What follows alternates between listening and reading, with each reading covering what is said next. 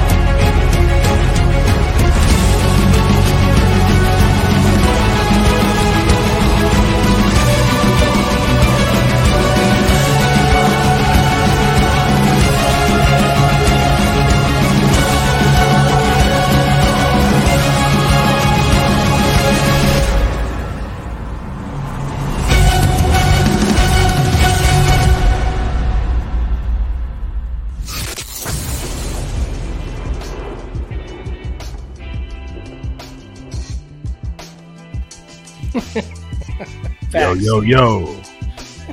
Welcome to the show. Hey, David Willis said, where does episode go?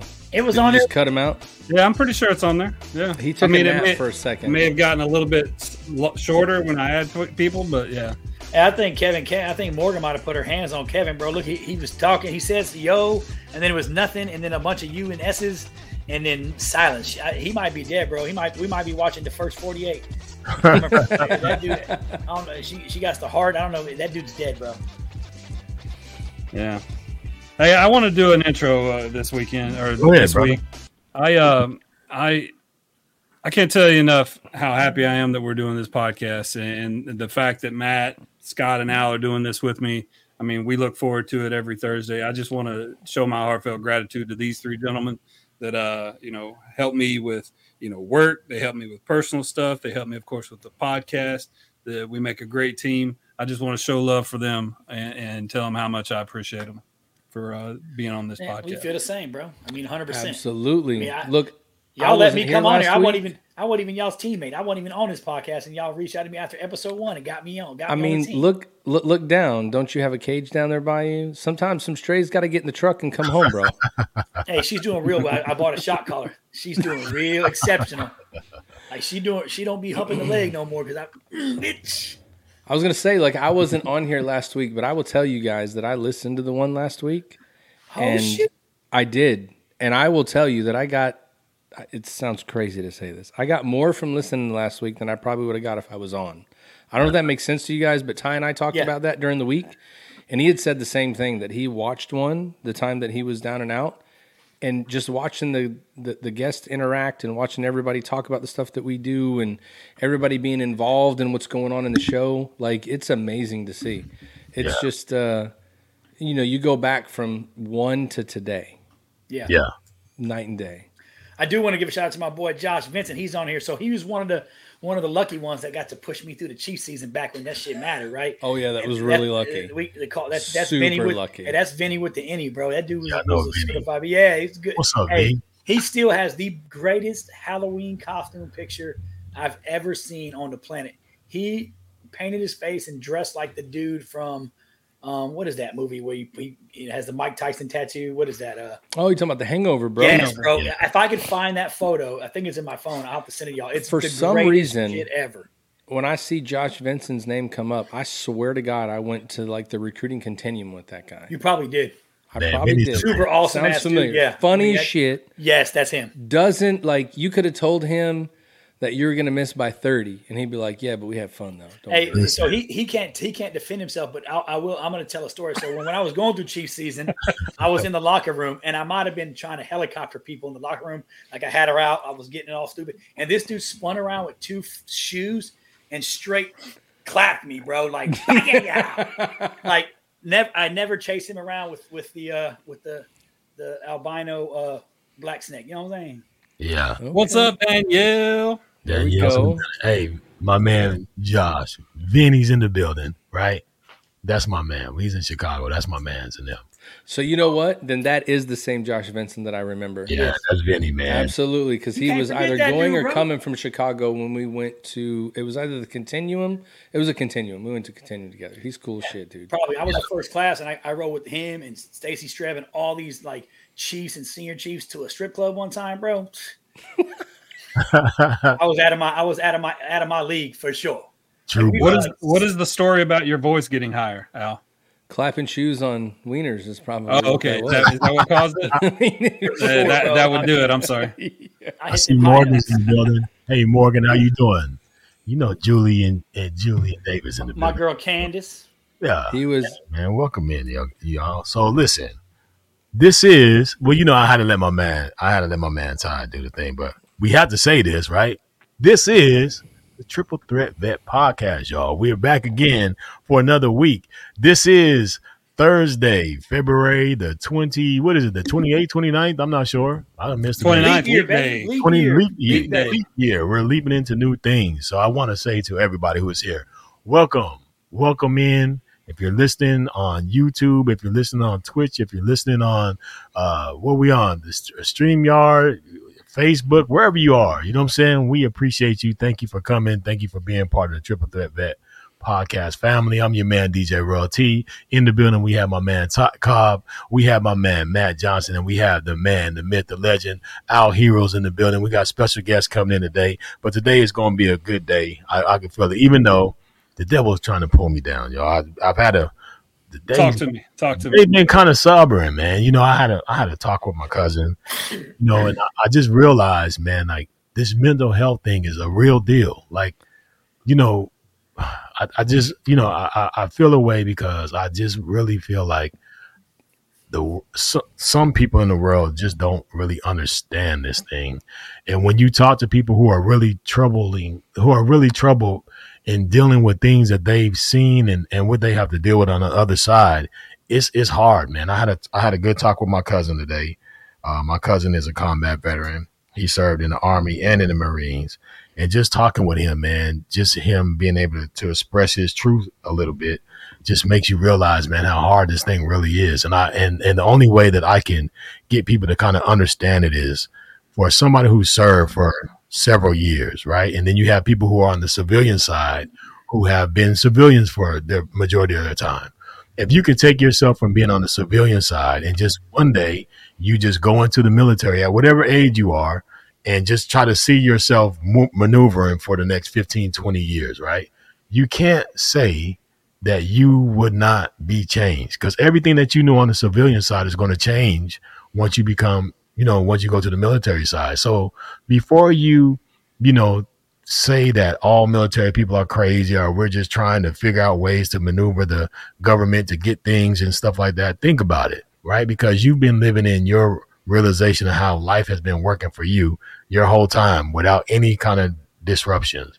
But for us, we raised our hand and made a call to do a lot of things that people a lot of people don't have the courage to do, the mindset to do, or the heart to do. So before you guys talk down on military people, I think that, it's not what it is and that people aren't really having real issues. Just think about that, because they are.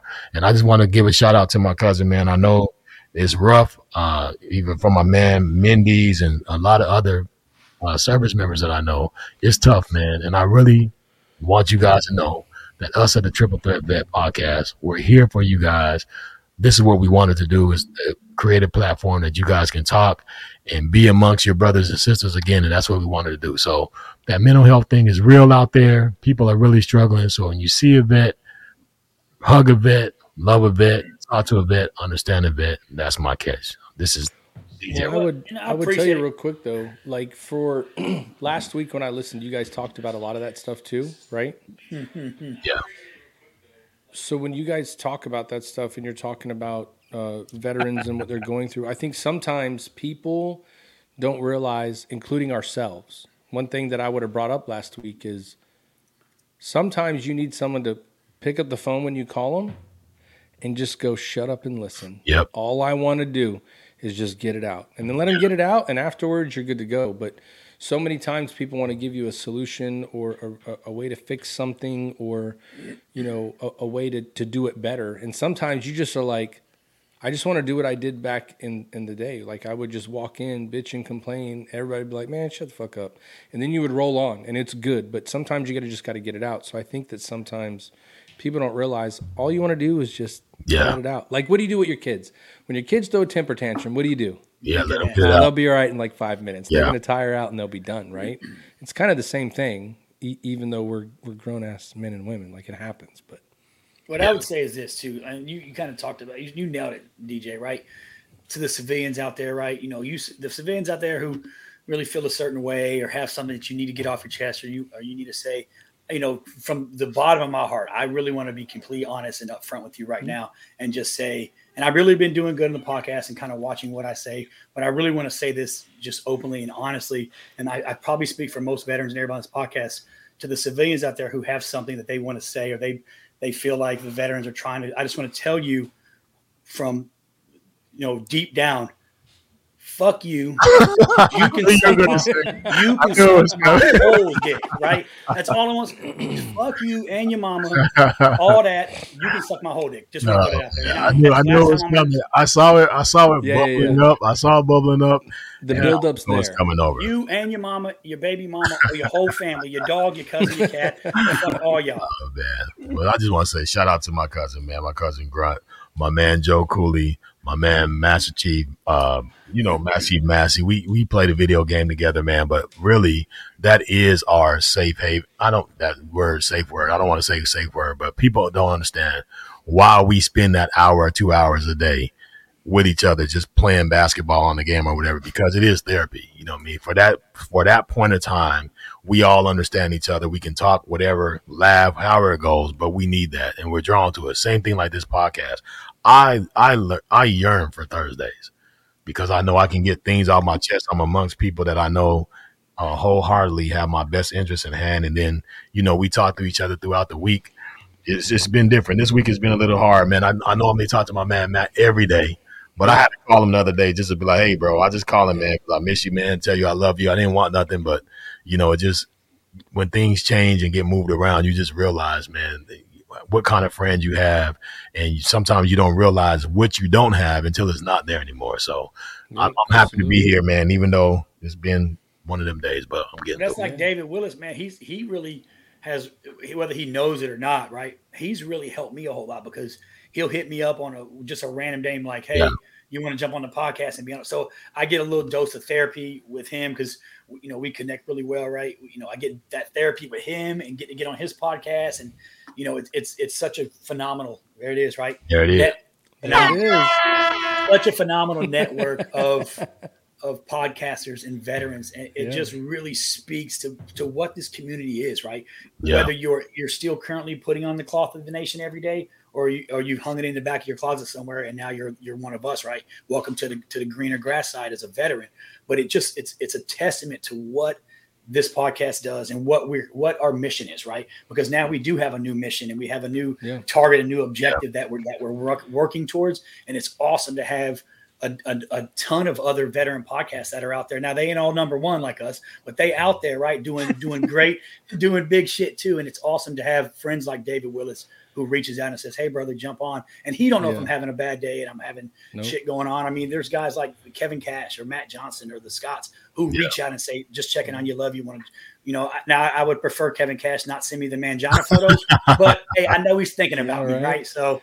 Yeah, but think about it. So that's part of what we do, right? You just talked about it. We do this every week. We want to bring people on. We want to talk to people. We want to learn about their story. We want to hear what they've done. We want to know what they're doing.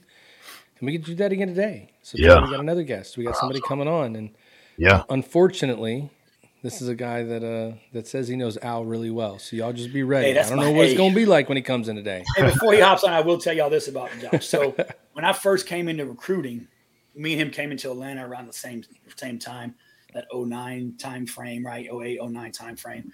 And so he worked for a guy named Dan McKenna, who a lot of people don't like Dan, and people give we've Dan seen him on here a few times, actually. But Dan McKenna's ass, bro, that's a real leader. That's a master. Like he was in a recruiting, it's all competition, right? Oh shit, there he is. Yeah. It's all competition. But when I came into recruiting in Atlanta, bro, like Dan was like, no bullshit, was the Nick Saban of the fucking DLCPOs. Like Nick Saban, huh? This guy literally, and Josh could tell you, I've only seen 3 people in my entire Navy career get promoted, like capped, pretty much straight up promoted to chief petty officer. And 2 of those motherfuckers belong to Dan McKenna, right? Cousins and some other fucktard. I don't remember his name, but they all belong to Dan. But I remember when like Dan would come around and like our division was like, we were number 2. I ain't gonna lie, right? We were trying to compete with them, and like they were the pinnacle. They were the benchmark trying to hit. But the one thing about Dan McKenna is that dude, bro, when he came around, he didn't give a fuck if you were his direct report and you were his guy.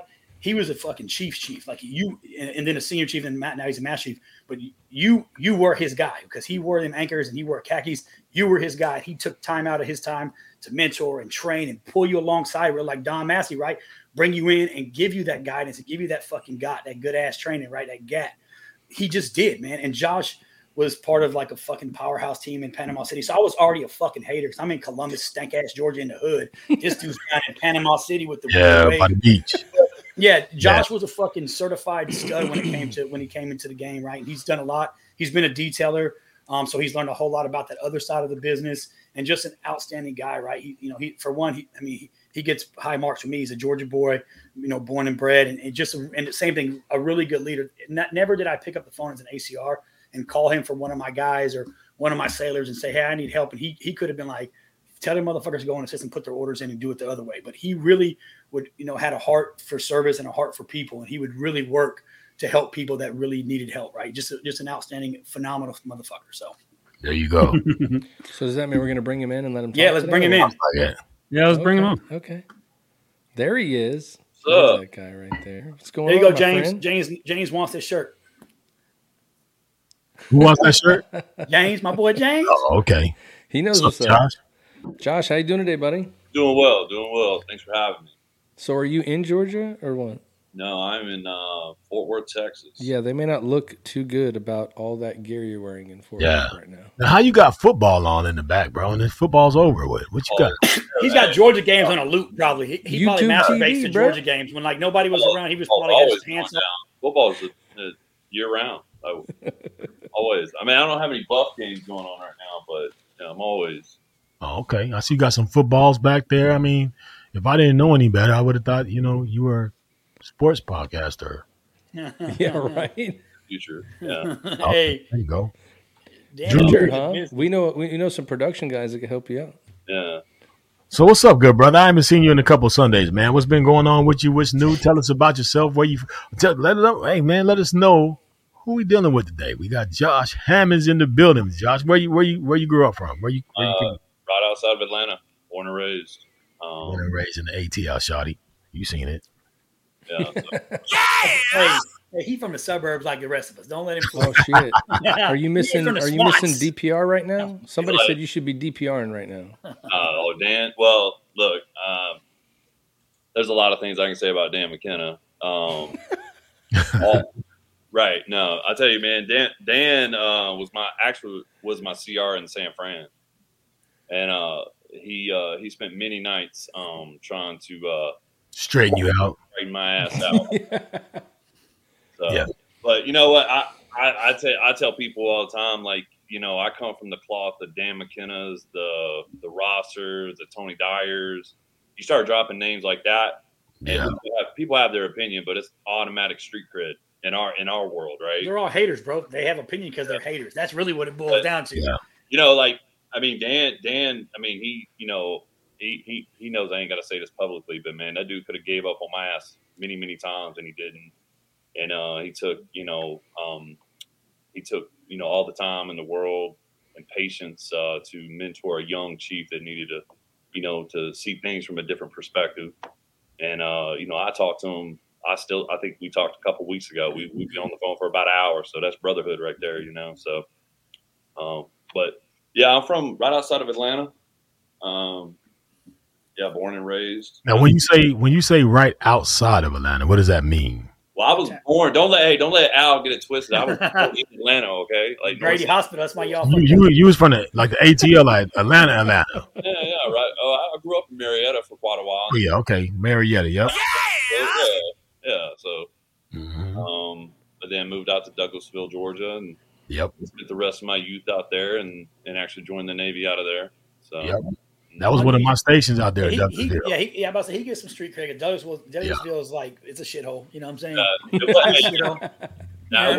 wasn't when I grew up. Yeah, it's right inside the mall right there. It's right inside the mall. Arbor Place. So. Yeah, I had Douglasville, Smyrna. Oh, there you go. Look at this, Al. Yep. That's all you need to know right there. He's not lying. It might have been a mistake back in the day. My dad said the best part of me rolled down the crack of my mama's ass and ended up standing on the bed sheet. So I don't really know what that means. I think you've been cheated. So you're still active right now, correct? Yeah, yep. Mm-hmm. So for how much longer?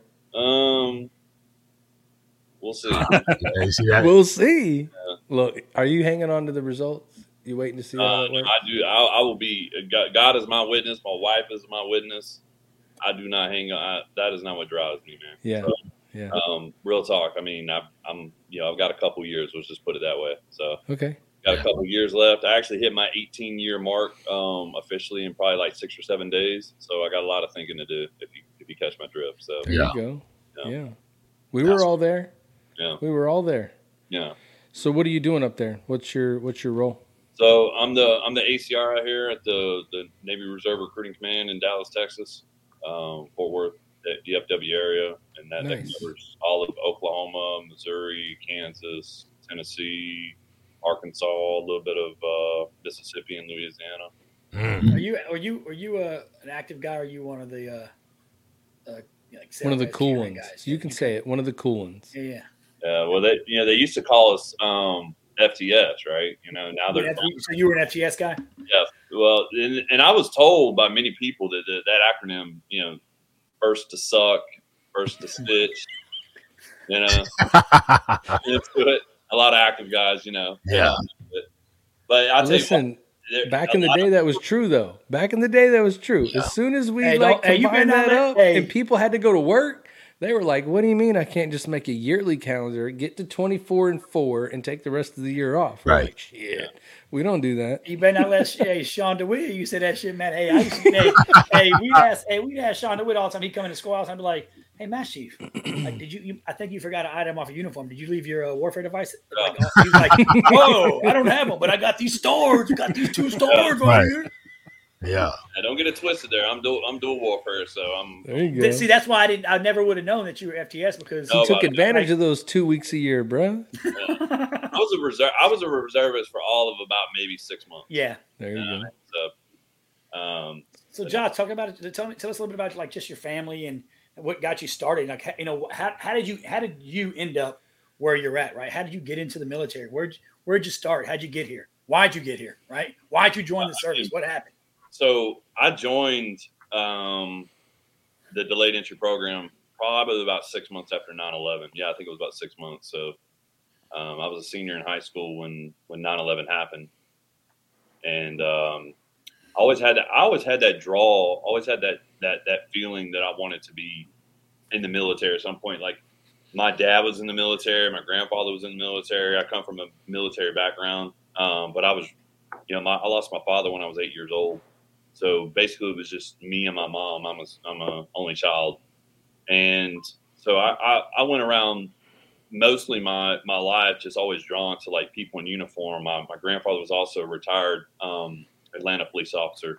He was a detective. He was a captain for the Atlanta Police Department, and so I was always drawn to people in uniform and things like that. So I just remember being in school and watching movies, and I just always got that goosebumps, those emotional feelings whenever I'd watch like Black Hawk Down, We Are Soldiers, one of my favorite movies growing up was Navy SEALs. And, so it was just always something for me that I was always drawn to. But when 9/11 happened, it really, gave me that tug. I remember that speech that President Bush made right after 9/11, and he stood up there and held up that badge. And I remember that moment as a senior in high school, and I'm like, shit's about to hit the fucking fan. Like, we're about to go to war.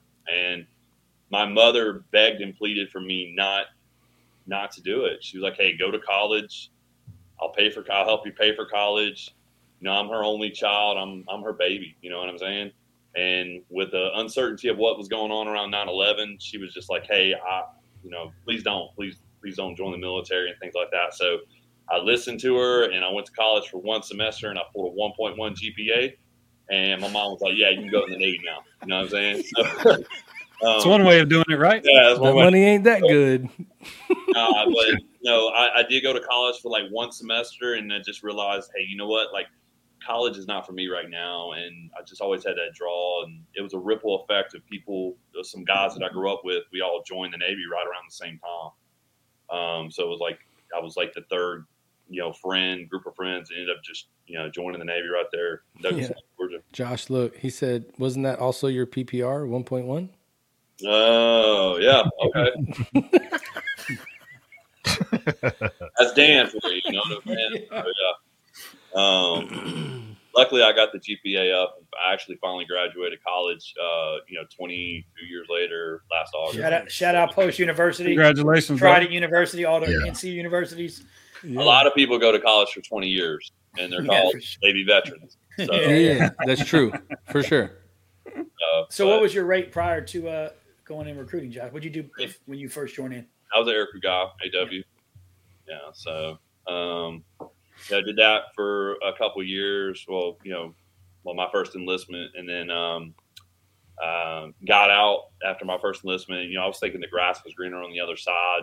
It was around 2007-ish, into 2007. So I was thinking like the grass was greener, and got out, went back to college again. And, then the economy tanked, and then, times were tough around that. I don't know if you guys remember that, but you guys were all in. We were reaping the benefits. We weren't quitters, Josh. We didn't quit. We didn't quit. Right.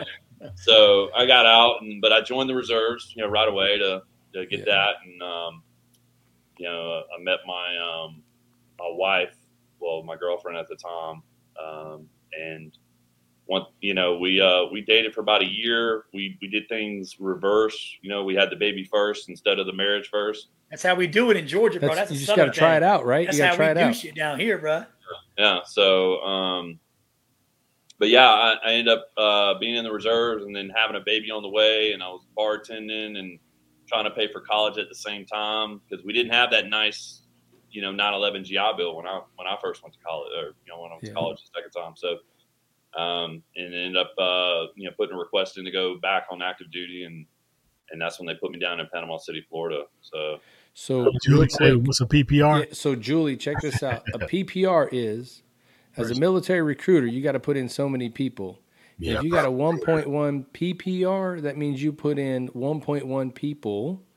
into the military every month. Yeah, person per recruiter. Yeah, and people that got a 1.1 PPR, they said you're trying, but you ain't succeeding. And I'll tell you right now, 1.1 PPR get your ass an EP in today's market. Bro, 1.1 PPR make you National Recruiter of the Year right now. What you talking about? Man.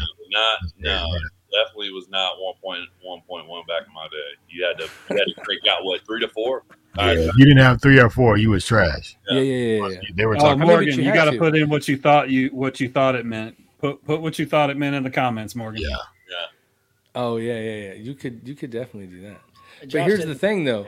Back then, like putting people in the military, you take all the matrites. People that don't go to boot camp, and you got to make them up.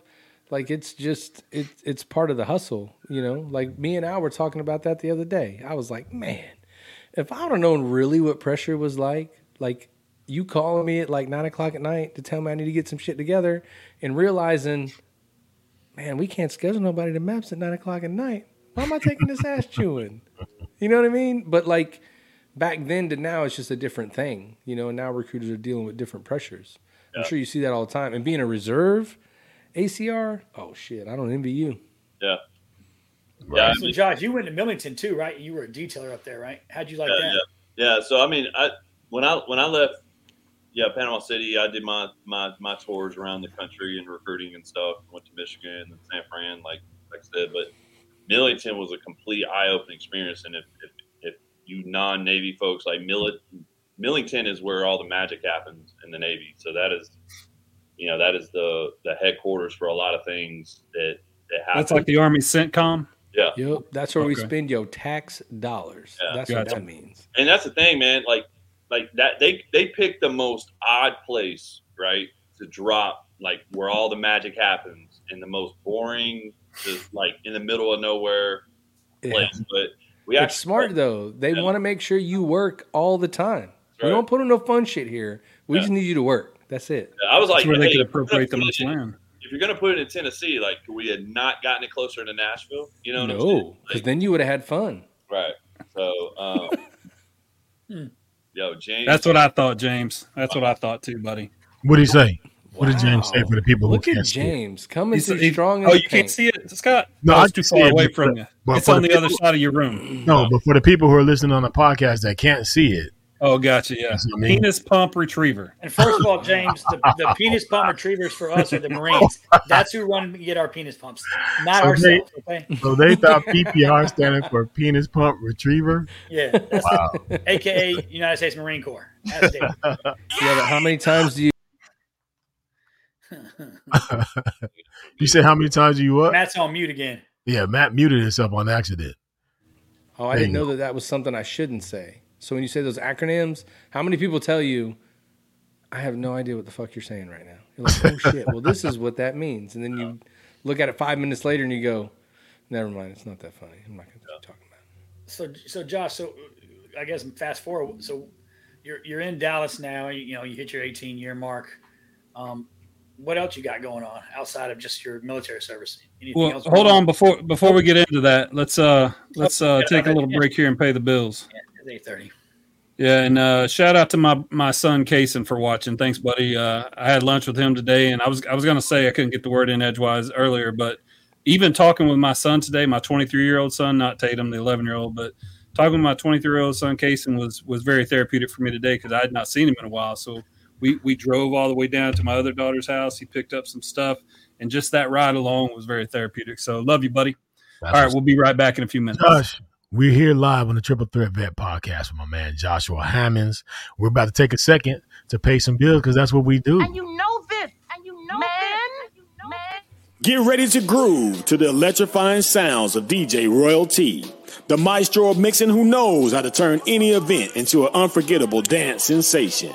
Royalty Entertainment is here to bring you the ultimate musical experience straight from the ones and twos in your ears and through your body to activate them dancing shoes. Get ready to sweat, party, and have a good time while your DJ needs are being blazed by none other than me, DJ Royal T. I have spent years crafting together a DJ entertainment empire that promises a customized blend of musical tracks, mix and mastering, and top quality sound, all while providing a vibrant ambiance to accommodate any of your DJ needs. Royalty Entertainment Services is your premier one-stop shop for top-tier musical entertainment and is hosted by yours truly. For more information, reservations, and booking, feel free to look around the website at godjroyalty.com. I am DJ Royalty, and this has been another Royalty Entertainment production. Yeah.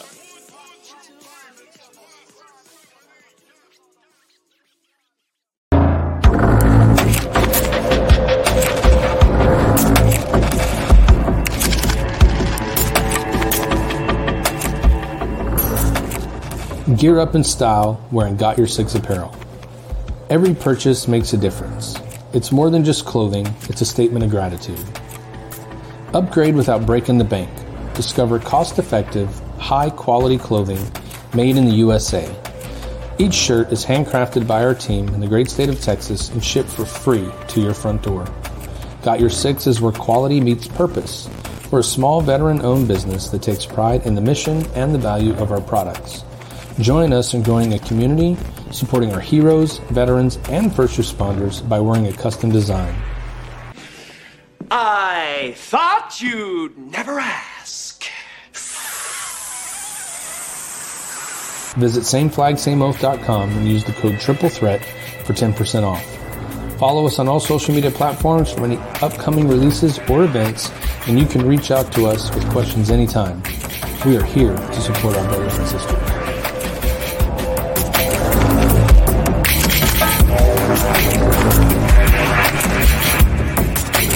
Off-roading. The art of getting dirty and going broke while slowly heading nowhere and taking all day to do it. Project Zero is a registered 501c3 with a mission to transform veteran and first responder well-being through our total wellness approach that addresses your mental, physical, and social wellness. We're still reflecting on a powerful year of impact with Project Zero. In 2023, we proudly served 198 first and frontline responders, military veterans, and their families through our transformative mental health programs, our outdoor programs, and our fitness programs. Find out more on our website, projectzero.com. Just get out there. Hey everyone, Mac Verdi here with Veteran Mortgage Solutions. As the founder of Veteran Mortgage Solutions, I am a U.S. Army combat veteran. My team of loan officers are all military veteran. We are here to help our veterans. That being said, if you need to get pre-qualified for the home you saw down the street, if you want us to pull your COE for free, or if you just want advice or knowledge on your VA home loan, give us a call today. Go to my website, veteranmortgagesolutions.com. I personally will give you $500 off towards closing costs. If you do not have a realtor, I have a realtor program with a realtor in your area that will also give you back money at closing. And those realtors are veterans or spouses of veterans. Here at Veteran Mortgage Solutions, if you call us, we will answer. If you leave us a message, we will call you back as soon as possible. Veterans mean the world to us, and our customer service is 100%. Have a wonderful day, and if you are looking to use your VA home loan, reach out to the experts in the VA home loan industry, and that is me, veteranmortgagesolutions.com.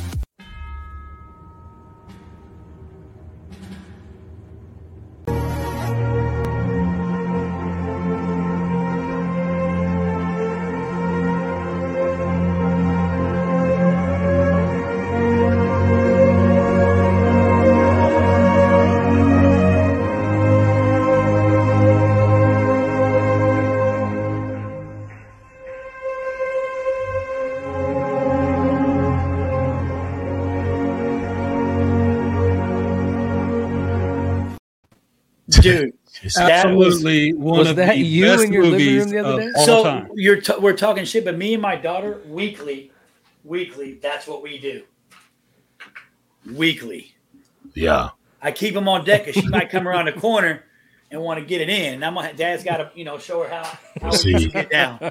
me and my boys used to play that game, but BJ shot me right in the eye, like right in the eye. Well, yeah. you know what I mean? So we had to stop that early. That's actually my daughter's. I cheated. I got her the shitty one. Like you got to cock it and shoot one round. And mine's battery operated. I'm just like coming around the corner, just man, lighting her up. Yeah, I shoot the dogs with it too when my wife's not looking. So. Oh, that's true, Willis. I was talking to Willis on the phone when my son walked into my office today, and I didn't know he was coming, and it scared the shit out of me because he's not a small individual. It's like having another man in the house. It was strange. So yeah, absolutely, Willis, right. Oh man! So this is fun, man. Let's bring Josh back on. I love hearing this guy's story. I'm interested to hear the rest of his story, and I want to talk about him being an ATL fan because I think you can see I am definitely an ATL fan as well. Uh-oh. But wait a minute, hold on. Bring Josh. Yeah, hold on. It's happening right hold on 1 second. We might have a surprise in here. For blurry. Who is this? Might have hey, I recognize the beard. I think. Yes, you do. I recognize the clothes. Oh, the wow. outfits, bro. The damn Versace cowboy. I recognize it. I mean, you never know what could happen on this show, right? You never know. You never know. America, you are now about to witness something amazing. Hey, there he is. What's up, everybody? He is. What's going on, brother? What's up? Oh, man, making life happen. My earbuds aren't working right now, so I hope y'all hear me all right. Yeah, we can hear you just fine. What's up, bub? He's got to take And, I'm here. I'm doing a shift tonight helping a friend of mine out over here in Richmond, but I'm here, baby. I'm here with y'all. How are y'all doing? Man, we're doing great, brother. It's funny. I Great. just texted you, so. So let me What's ask up, you David? this. Yeah, there you go, Bubba. So tell me, what do you got going on important in the next week? So in the next week, we'll be at Rodeo Houston, at the Rodeo Houston Hideout, which is like pretty much the biggest stage to play at Rodeo Houston next to the main stage. And I will be playing after the one and only Jelly Rolls. There he is. Next week, Wednesday. That's what I'm talking And about. There you go. I'm excited, man. That's like one of my favorite artists. And when they told me that I was on that bill, I was like, all right. There you go. That's going to be a I killer don't care show, what's going on. I'm going to be there that day. Yeah. Yeah. Well, I don't care what's going on. I'll be there too. There you go. Well, real quick, I did want to say one thing real quick. I want to give you a huge congratulations, my friend. Yeah. Absolutely. Your new dad again. Thank you, I didn't know guys. if you were gonna bring it Congratulations up, on the so baby. I just text you that, like, hey, congrats. But Yeah, I didn't know if you were man. going to bring it up. So, yeah, man, cool. So tell us what's Hey, going on, man. that's why he's out there helping a friend tonight. He got to buy them damn diapers, Pampers, bro. baby. That's right. Hey. That's right. I'm out here doing it. Yeah. That you hustle go, never man. stops. That hustle never stops, baby. Yeah. You got one on the way, huh? Yes, sir. I got one on the way, yeah. So I'm pretty excited. We were told that we couldn't have kids, man. So it was pretty devastating to my wife. We found that out in August of last year. And, but we serve a mighty God, man. And God had a totally different plan than what we expected. I mean, to the point to where her and I were already looking at fostering and adoption and found out she was pregnant. And we're, beyond the moon, man. We're excited. I'm excited. Thanks, brother. That's what Thank you, happens, man. brother, Thank when you, you guys. don't listen to Bernie Mac. See, Bernie Mac said sex is 50 pumps. But if you do 51, you can get the job done, baby. That's what I'm talking about. Bubba Dub know how to love, my man. That's it. Well, if we add them all up, it might have equaled 70 something. Oh, so there we're you good.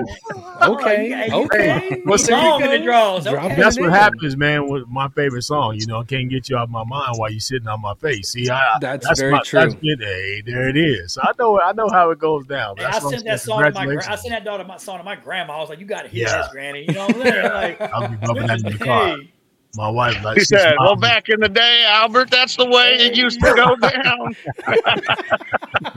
No, but Well, man, I'm so super happy Bubba, for you, bro. I know that you got a lot going on today, but I know that you came on here today because you have something that you want to do and you want to announce something. So I want to give you that platform to announce what you want. And we know that you're playing the Hideout, huge stage, huge honor.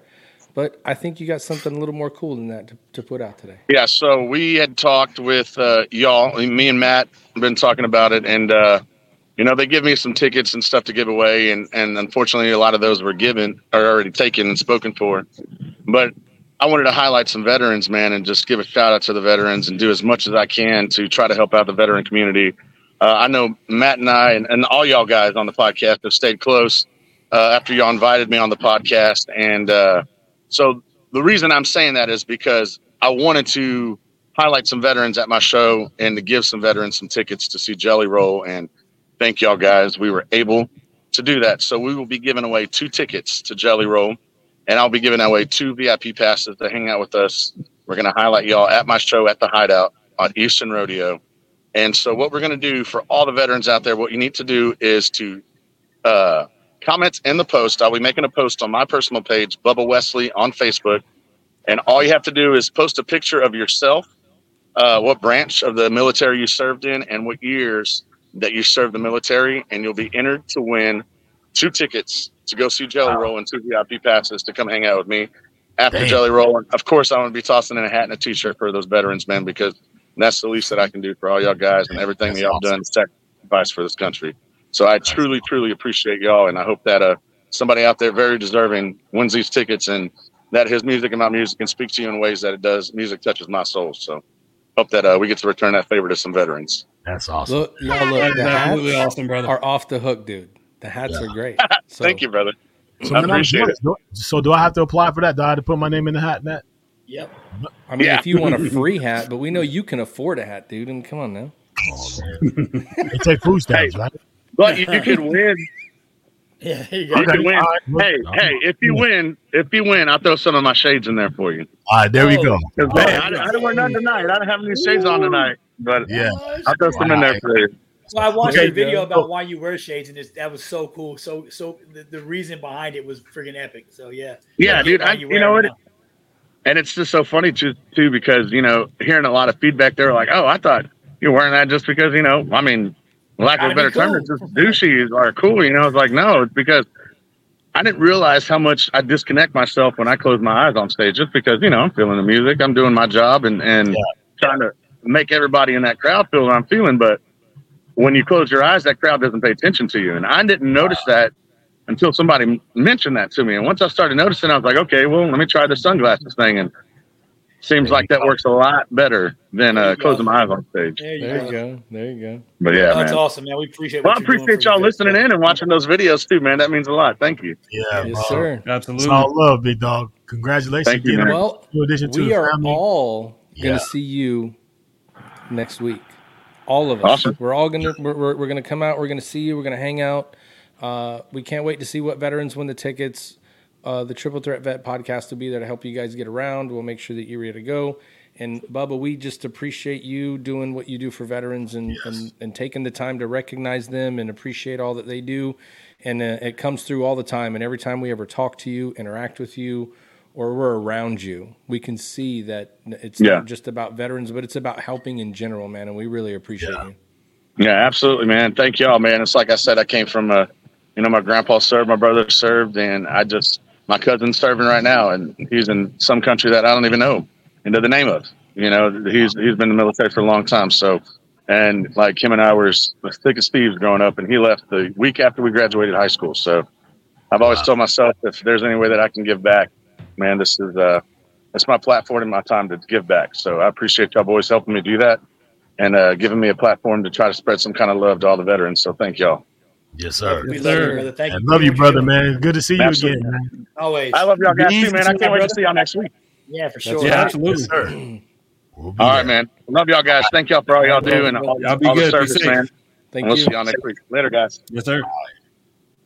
That's awesome, man. Well, how about that? Bam. Hey, so now we should bring Josh on and let him know to go in there and register right now. And Yeah, maybe absolutely. He can come down and hang out. It's only Dallas, bro. It's a couple hours. Man, it's a couple hours away. Yeah. Yeah, it's only like 30 miles away, but you're right. It is a couple. That guy's awesome, man. I can't speak highly dude. enough of Bubba Wesley, man. That He's guy good to go, man. I know that Bubba's also talking with our friend Willis up in Kentucky. They're looking to try to get him to come up there and play in Kentucky, do some gigs up there and some shows. And for anybody that's out there, man, you just got to go follow him on whatever music platform you listen to, Spotify, Amazon, Apple, whatever. The guy sings from the heart and he plays great music. So, I mean, if you're just a music fan in general, I promise you can find something that he plays that you like. He's legit. He's also getting, I meant to give him a shout out too. He's also getting radio. He's on the radio now. He's got some radio spin. So, Fallen Stars on the radio. He's got some good stuff coming out. And let's preface this, everybody. Did you see where this guy was tonight? He was helping a friend at a bar because they need help. Oh, wow. Yeah. You know what I mean? He wasn't out like in some place like trying to be like rock star life, man. That guy is truly a friend. He helps. He's out there helping people at bars because they need the help, and he's just, I mean, that's the kind of guy that he is, and he just resonates with us, man. So we can't wait to go hang out with him at the rodeo, see the show. You know, it's going to be a good time. Yeah. Hey, Josh, Vinny wants to come down. Come on down, Josh. Short drive from Cincinnati to Houston. I mean, it's like 30 miles. So me and Vinny was in Michigan together, man. I ain't talked to him in a while, but yeah, Vinny's he's a solid guy. He always goes by Josh, and he's gonna know that I'm gonna call him out on this. I go by Joshua, right? He goes by Josh, and he always said that he hates Joshua because he's never UA. Is that right, Vinny? I always thought that. So Vinny pushed me through the season too. So there you go, UA. He pushed me through the season too. That dude made a lot of Chiefs, bro. Oh yeah. That dude made a lot, and was. I mean, that guy. I mean, I'm sure you remember. There wasn't very many Chiefs. You know how it is. Like you're going through the season, you got these 4 a.m., 5 a.m. PTs, and no one shows up. Man, that dude didn't miss them. He didn't miss shit. Every PT, every event, like that guy didn't. I mean, he was engaged. He's there. He was all in and making goal and doing his job all in, all the time. Hey, Josh, do you remember, this is for Vinny, do you remember that 911 tribute that we did out there in Chicago? I'll never forget that, man. I remember you gave me like one of the best hugs then. I always look back into them times. Matt, you've been through a couple of those 911 things that we did. The 9/11 events, man. But yeah, I definitely remember that. Good times with Vinny, man. So shout out to my man V for watching. We continued that tradition when I went to San Fran and ran the season out there. Yeah. We did it when I went through in Michigan. And when I tell you that, people that have gone through what we call the chief initiation, the chief season, it's got so many different callings or meetings now, but people said that is probably the most emotional part of the season. Oh, yeah. The chief initiation season before COVID always happened around 9/11, right? So it always happened, November? I mean, 9/11 was like 6 days before D-Day, baby. You had to get that 9/11 ceremony in, and then it was time to go shopping. Yeah. Yep. Yeah, so, that was great, man. Yeah. So now, man, where you are now, so you made senior chief. Yeah. Big dog status, military, big dog, man. I mean, it is what it is. It is what it is. 2% club, bro. Yeah, 2% club. So what are the highlights about what you're doing now? Since from when you came in to what you're doing now, what is it that you get joy out of doing in recruiting and stuff now that you're a senior chief? Yeah, so it's different, and I always, I don't even know if he's still on, but like when you talk to guys, when you're a chief. And you talk to like your CR, your ACR, so that's your senior chief and your master chief for people that have been in recruiting. But they always tell you, hey, when you get to this level, when you stop doing what you're doing as a chief and you get to a senior chief or a master chief level, it kind of gets lonely at the top, as they say, right?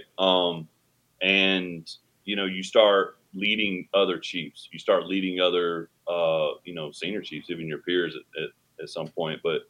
I think, that's what I'm doing now is I'm more or less direct, leading other chiefs. And what's interesting and what's funny is I see a lot of my younger self, right? And my younger self was not always pleasant to be around sometimes, right? With other leadership. I'm hard-headed, I'm stubborn. I got a lot of passion, and that sometimes would get me in trouble, right? But I see myself in those younger chiefs. And so I think I do miss like directly leading junior sailors and leading like junior personnel.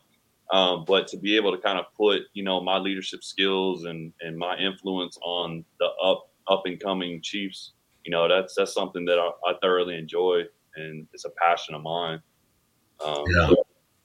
That's dope, man. So what has changed with you from the time, coming in? So when you talk about the development of who you are now, right? And when you came in and how you saw the military when you first came in to where you are now, is it patience would patience be a word that you would describe as what you have more of now? Or if you had to describe a word to define what you are now, or what things that you have encumbered to take on now that you didn't earlier on, what do you think those things are? I mean, patience, yeah, but I think maturity, right? And I know that's kind of like the direct opposite of being humble. Is like when someone says like, "Oh, I'm more mature now," but like I am. Like, I mean, I remember having a conversation with Dwayne Rosser, Master Chief Rosser, right? And here I was, a second class, and I remember I was just like, I was a high performer, but I was always like, you know, my leadership's out to get me, or my leadership's trying to screw me over, or you know, they don't care about me, they don't this, they don't that. And it was always me. And I remember, I will never forget, man. He comes down to Panama City, Florida for a visit. The whole leadership comes down there, and anybody that's never met Master Chief Rosser, right, Dwayne Rosser, I always kind of compared him to Tukey Williams. Probably not a good comparison, but he's a big dude, right? And he's very intimidating, right? Very intelligent, very smart. But he comes down there and he pulls me aside. He puts me, you know, back in the back office, and I'll never forget that moment. And I remember telling him, it just came full circle after I talked to him. I said, you know what, Master Chief, like, you're not sitting up there, you know, in your office thinking about how you can screw over Petty Officer Hammonds, how you can put, you know what I'm saying, like how you can, you know, put the screws to Petty Officer Hammonds, or how you can get Petty Officer Hammonds. And I was like, you know, I just need to get out of my own way. And he reaches over with his big ass hand, right, and shakes my hand. He said, "Congratulations on your first learning experience on being in the Navy." You know, and I'd have been in the Navy for about probably 6 or 7 years at that point. And I think that was like a turning point for me. Was like, you know what? Like, it ain't about you all the time. You know what I mean? And I was just a recruiter. I was not in charge of anybody.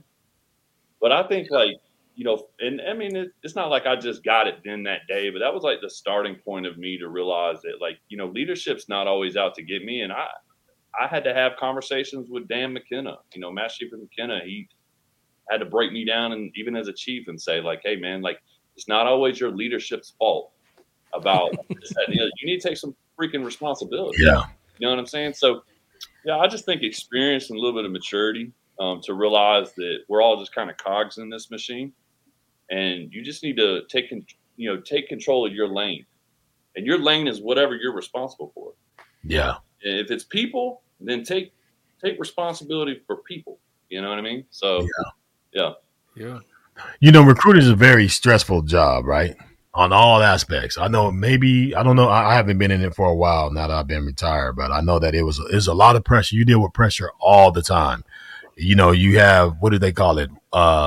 36 1-month tours when you take on a recruiting job, right? Mm-hmm. So there are a lot of times that pressure and that stress that you have, it can take a toll on you. Has there ever been a time, Josh, that you say that you felt like you weren't okay? Oh yeah, for sure. Yeah. What did you do to get yourself? I mean, was that? And what did you do? What are some things that you did to help get yourself out of that? Or are you still dealing with that? I mean, yeah. I mean, there's. I mean, yeah. I mean, I still, and I think that's where you need to be. Even no matter what your layer of leadership is, I think you need to be open and honest with where you are sometimes. And even look, here's the deal. Just because you're a chief, a senior chief, a commander, lieutenant commander, we got lieutenant commanders, we got captains, we've had admirals make that ultimate decision, right, to, you know, take their life because they were under some type of mental health crisis. So it doesn't matter. Just because you're ranked, you're not immune, right? And your age, you're not immune to where you're at. But yeah, I mean, there's been times, you know, throughout my career, both as a non-recruiter and, you know, as an air crewman and even as a recruiter, that, you know, I've been stressed out to the point of, you know, this is just really difficult and really hard to process sometimes. You know, somebody told me a couple of years ago that being in the military is kind of being institutionalized. You know? And, you know, I didn't never really understand that until, you realize that, you know, there's a lot expected of you. And sometimes it's hard to, you know, match those expectations and keep that afloat sometimes. But I'll never forget, there was a time where I had to call my wife, you know, and have her meet me, at a place and said, hey, you know what? I'm okay, but I just needed to call you and I needed you to meet me here, and my wife is my best friend. Yeah. And, she, yeah. Yeah. But you knew you had to make that call. Yeah. So, and you got to be okay to make that call, and that's the thing is you got to have people in your network, in your circle, you know what I'm saying? And you got to be okay with saying, hey, I got a problem and I need some help and I need to fix it. You know what I'm saying? Yeah. That's what's up. I think you can get a little taboo though. Yeah. It's always taboo, but I think the higher you go up, you have to almost like mask how you feel. Like, for sure. And I think Scott and Matt and Al, I think you guys can vouch for this. But once you make chief, it's like nobody cares. Sure. You know what I'm saying? You learn really quick when you go through that season that it's not about you anymore. Right. It's not about you. It's about the people that are under you, the people that you lead, the people that are following you, right? Because when you put khakis on and walk into the door on Monday morning, they're going to go, Chief, what do we do? Mm-hmm. They don't give a shit if you've been a chief for a day or 10 years. You're wearing khakis with an anchor. It's time to go to work, right? So we try to instill that. But the thing that I would tell you, Josh, coming from where you're at, right? We all have seen that from leaders in the military. We come in, we don't know shit, right? We're working hard. We're trying to figure it out. And then we ascend that ladder, right? And so then you become comfortable. You make chief, and now you're leading people, and you're doing what we call all the time God's work. We're leading sailors, or we're leading soldiers, and we're doing the work that it takes to defend the country. The biggest challenge, me, Al, Scott, Ty, a lot of the people that are in our comment section today have found, is that getting out is the biggest challenge. Yeah. Because now you've gone from leading people, right? And people care about what you say. That's one thing we talk about a lot is people look to you to make the decision because you have to have the answer, right? There's no choice. You need the answer. It needs to be made. Let's go. And then you walk out and, the Monday after you retire, people are like, I don't even care. Like, right. Yeah, you ain't shit no more, really. I mean, you're like, what? So I would tell you that there's a lot of time where you need to prepare for that because in the civilian world, people, like, we learn a certain skill set to work together, be a team, know what it's like to work with everybody that's different than you, and everybody has one purpose, right? Al talks about it all the time. I'm not down there for country. I'm down there for the people to my left and my right. That's what's the most important. They got to go home to their families. They got to go home to the people that they love, the people that are counting on them. It's all for our country, but you get to there's more of a deeper bond than that when you get into those things. So what people don't realize in the civilian world, right? We'll give advice or we'll offer, answers or anything. But it's too direct. We're too direct. Like they're not kind of ready for that. You know what I mean? And so there's a big learning curve to that. And once you learn how to kind of go through that, it kind of makes it easier. But I would tell you, because you're coming up on it, right, Josh? You said a couple of years. The best thing you can do when you get out is surround yourself with a veteran community. The VFW, the American Legion, a nonprofit. People that have come from the world you've come from is going to be the easiest transition. Yeah, because you're going to be able to talk to them about their struggles. What kind of things did they deal with? So for anybody out there that's getting out, find your veteran community. That's what's going to help you. That's why we do what we're doing right now, right? I mean, yep. So Matt, Josh said something. Josh, you said something that I thought was it kind of when we start talking about Chiefs and Chiefs season, bro. And I don't care how long you've been out or where you're at. Like we all immediately go back to that moment, right? That place and time, right? It feels like it just happened yesterday, right?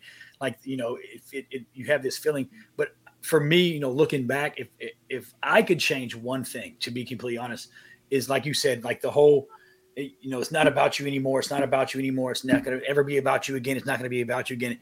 And I push that same thought process, right? And there's a reason behind that, right? That's not just us saying, don't give it, but if I could go back and do it again, the greatest, I guess, one of the greatest thing in my military career that I had the opportunity to do is before I left North Carolina, I was ACR North Carolina at Raleigh. I had the opportunity because of COVID, we were broke up into TAOCs, right? So I had the opportunity to push my own season, right? And to kind of act like the CMC and do everything and do the final acceptance. But if I could go back and do it again, I would make sure that I caveated that whole "it's never about you again" ever, was to make sure that, and I'm sure there's chiefs out there that are doing it, but make sure I reminded those individuals and I pushed the narrative that says, hey, it's not about you anymore, but you ain't good to anybody at all if you ain't taking care of yourself first. If you don't have your shit in one stack and you're not okay and you're stressed and I think, and I got blinded by that whole, you're not, it's not about you, not about you. So in my head as a young chief, I was thinking, man, I've got these issues and I got this shit I'm dealing with, but it's not about me. I can't let that through. Like, and Dan said, Dan nailed it. That big mask, right? You put on a mask, but so then all of a sudden my stuff is falling apart and, I'm having troubles in my home life and I'm having financial or whatever, right? If I could go back and do it again, I would make sure that I really drove home and pushed the whole, it is not about you as far as leadership's concerned, but it is about you because you have to take care of you and you have to take care of yourself first before you can ever take care of anybody else. For sure. Right. You have to be able to have that pressure relief valve in your life to relieve pressure. Like you said, it's your wife and she's your best friend. Same in my life. My wife's been my best friend. We married for, married twice. Maybe married 23 years with a small reserve break-in service, right? Yeah. But right, you have to have those people. And like Matt just nailed it, right? When you get out, it does not get any easier. Like, and my boy said Atkins is on here. Man, I love that dude. That is everybody's freaking like. What's that's crazy though? Think about this, Al, and everybody that's on here, Scott, Ty, and Josh. I know the same. How many times, and we're all guilty, have you given someone some advice that you don't freaking take yourself, bro? Right? This is what we got to do to get you help. I care about you. I care about getting the thing you get. And then the other funny part is the people that we love and trust the most, our best friends, our wives, our spouse, our kids, all these people that are with us, they tell us the same thing that we need to do it, and we're like, nah, I'm good. Hey, Gerald, like, my man, that's the man right there, bro. Gerald's on here. You know what I mean? Like, no, you're right, 100%. Follow your own advice. It's hard. I think it's hard. And it is hard. It's very hard because you can't have the chink, right? You can't have the chink in the armor. I can't be the one that's weak. I have to be strong for everybody. But what we don't realize is having some vulnerability is great leadership. I mean, at the end of the day, you're still. I mean, I always say this every single time. At the end of the day, you're still a human being. Yep. You know what I mean? Like one of my sailors today was all like, "Hey, senior chief, you're important." I'm like, "No. I'm not as important as you think I am, or you say I am." He's like, "No, yeah, you are. You're a senior chief." I said, "No, big dog." I said, "My position is important, right? But I'm just like you. I'm as important as you are." And this was a second class. I'm like, you and I are on the same playing field as far as what's important. Yep. In you, right? But yeah, it is, and you gotta. And I've had to learn, right? I've been a chief for, since 2016. So I made chief of my 10-year mark. My man, right?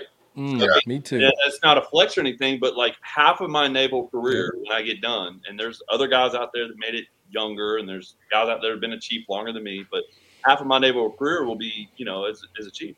Yep. And it's like it was so much easier when I was a junior sailor to ask for help, right? But when we go through the season, they try to break you and try to make you ask for help, right? When we go through the season, right? And that's the piece you forget. That's the first thing I forgot. Right, like once I put on them khakis, or like Matt said, Monday morning, walk in the door. I forgot. Walk in the door. Oh shit, I need help. I was like.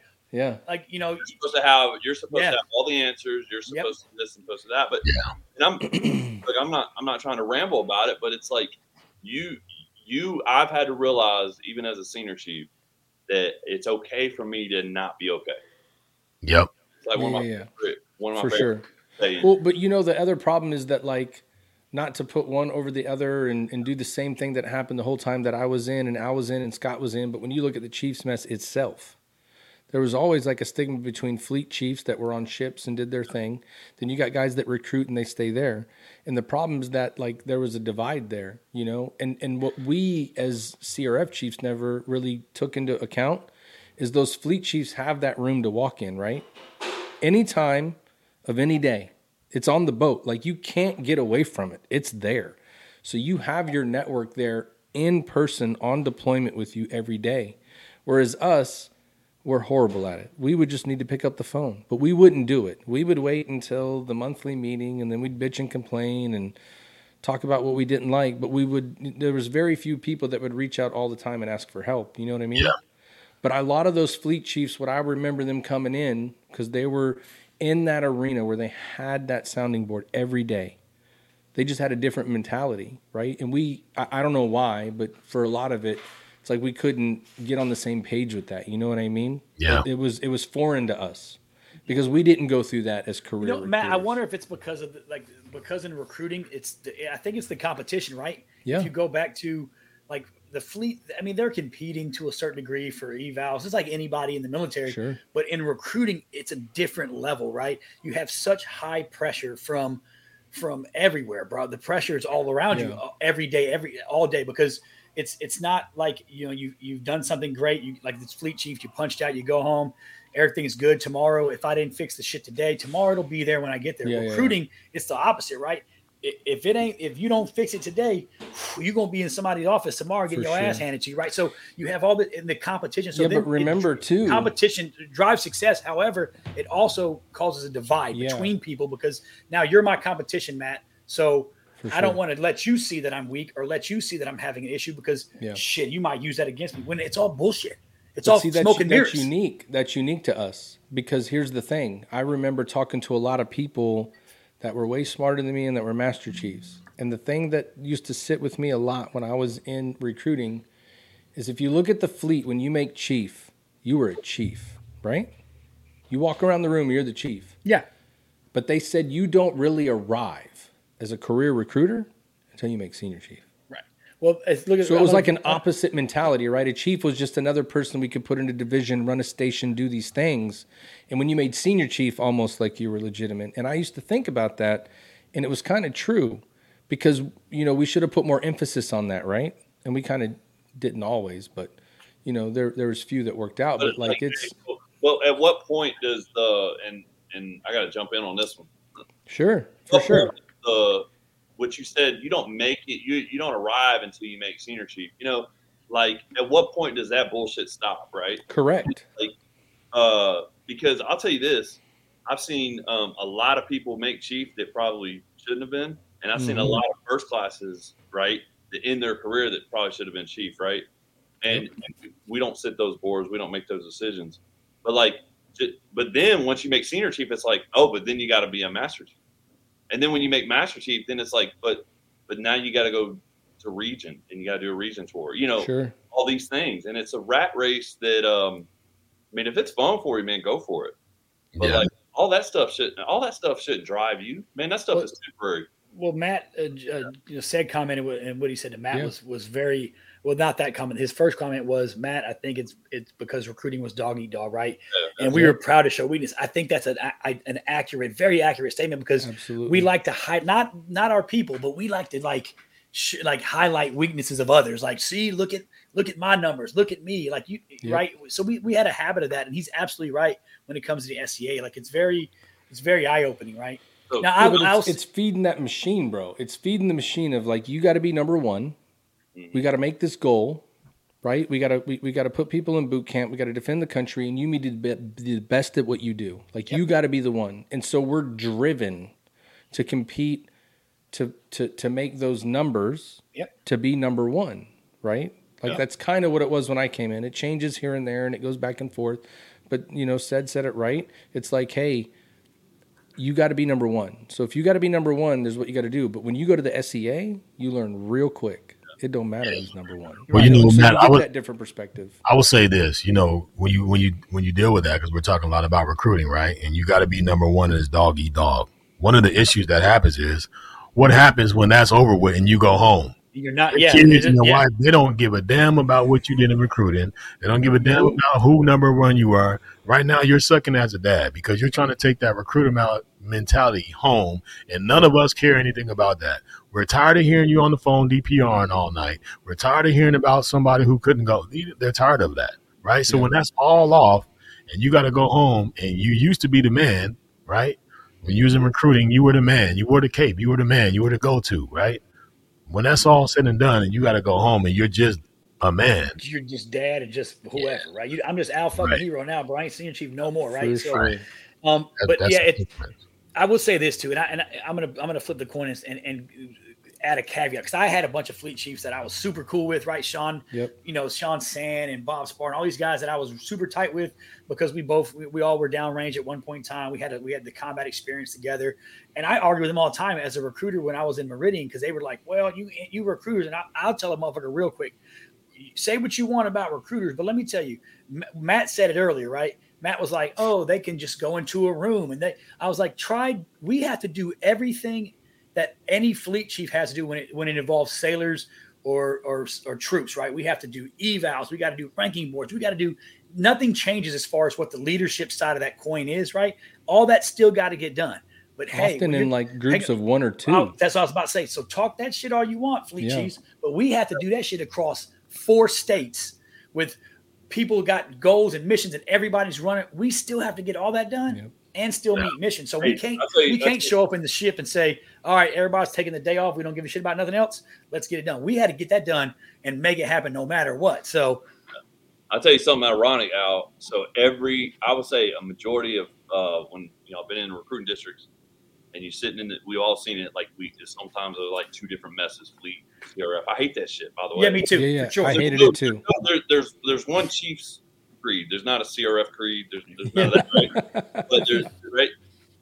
But every chief that was a non recruiter chief, CRF chief, when they went back to the fleet, and I still spoke to them, I still had a relationship with. They would call me back and they'd be like, "Bro, going and being in this environment made me such a better chief when I went back out because of you got to learn communication skills. You got to you're a problem solver. You're a master problem solver in the fleet. Resourceful, right? Yeah, resourceful in the fleet. Yeah. You're leading you're leading a bunch of chiefs. In recruiting, you could be leading your peer. Like I was a first class, and I had 2 chiefs that were in my recruiting station that I was in charge of.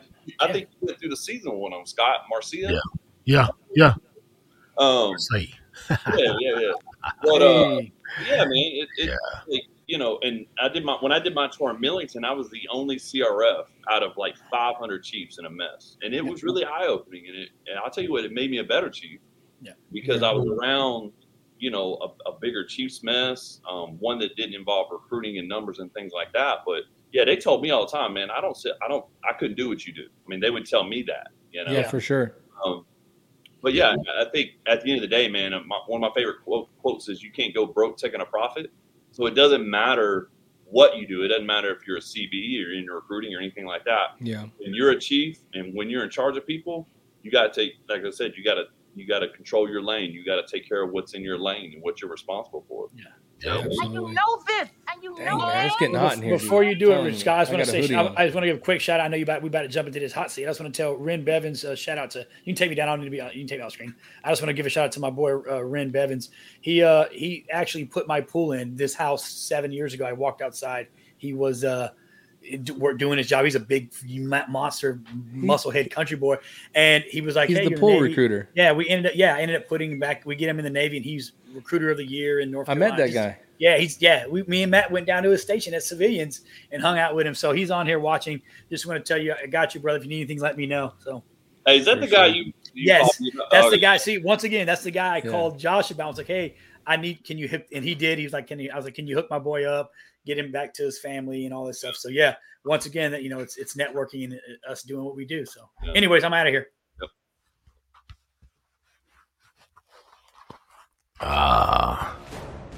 All right, here we go.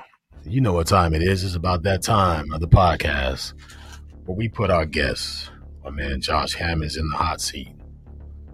I know he's seen this. I know he knows where I'm coming from, and I know he knows it's about that time to get that. So we're going to start it off. Josh, you ready? Yeah. All right, man. So you told us earlier that you are from the ATL. You said you're not from Atlanta. You're from the ATL, right? I need to know from you. Who are your top 5 ATL artists of all time? No particular order? No particular order. Yeah, well, I love OutKast. I'm an OutKast fan. I love Usher.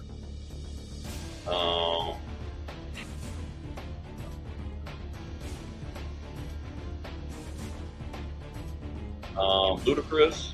Okay. Yeah, Chris Lover. Yeah. He was a DJ back in a minute before he became a rapper. I don't think.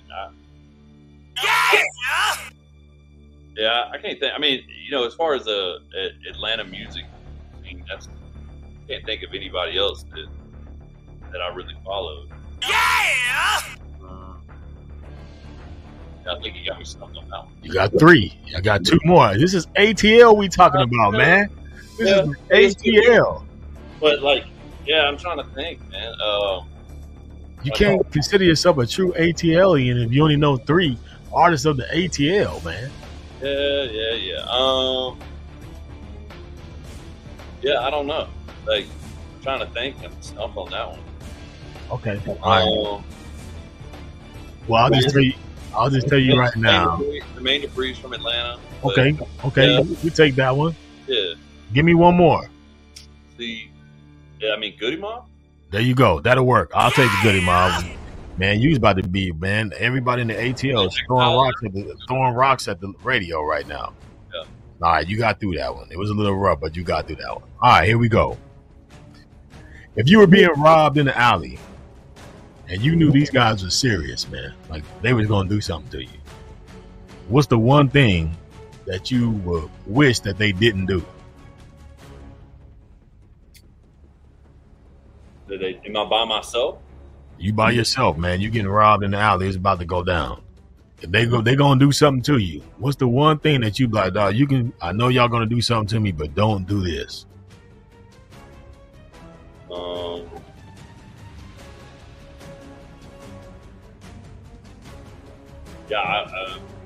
Probably would.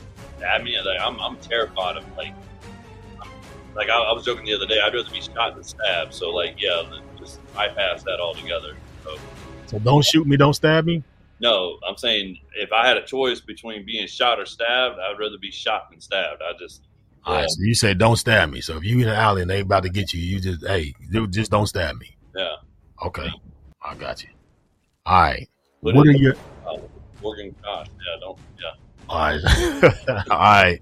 Give me your 3 guilty pleasures. 3 guilty pleasures.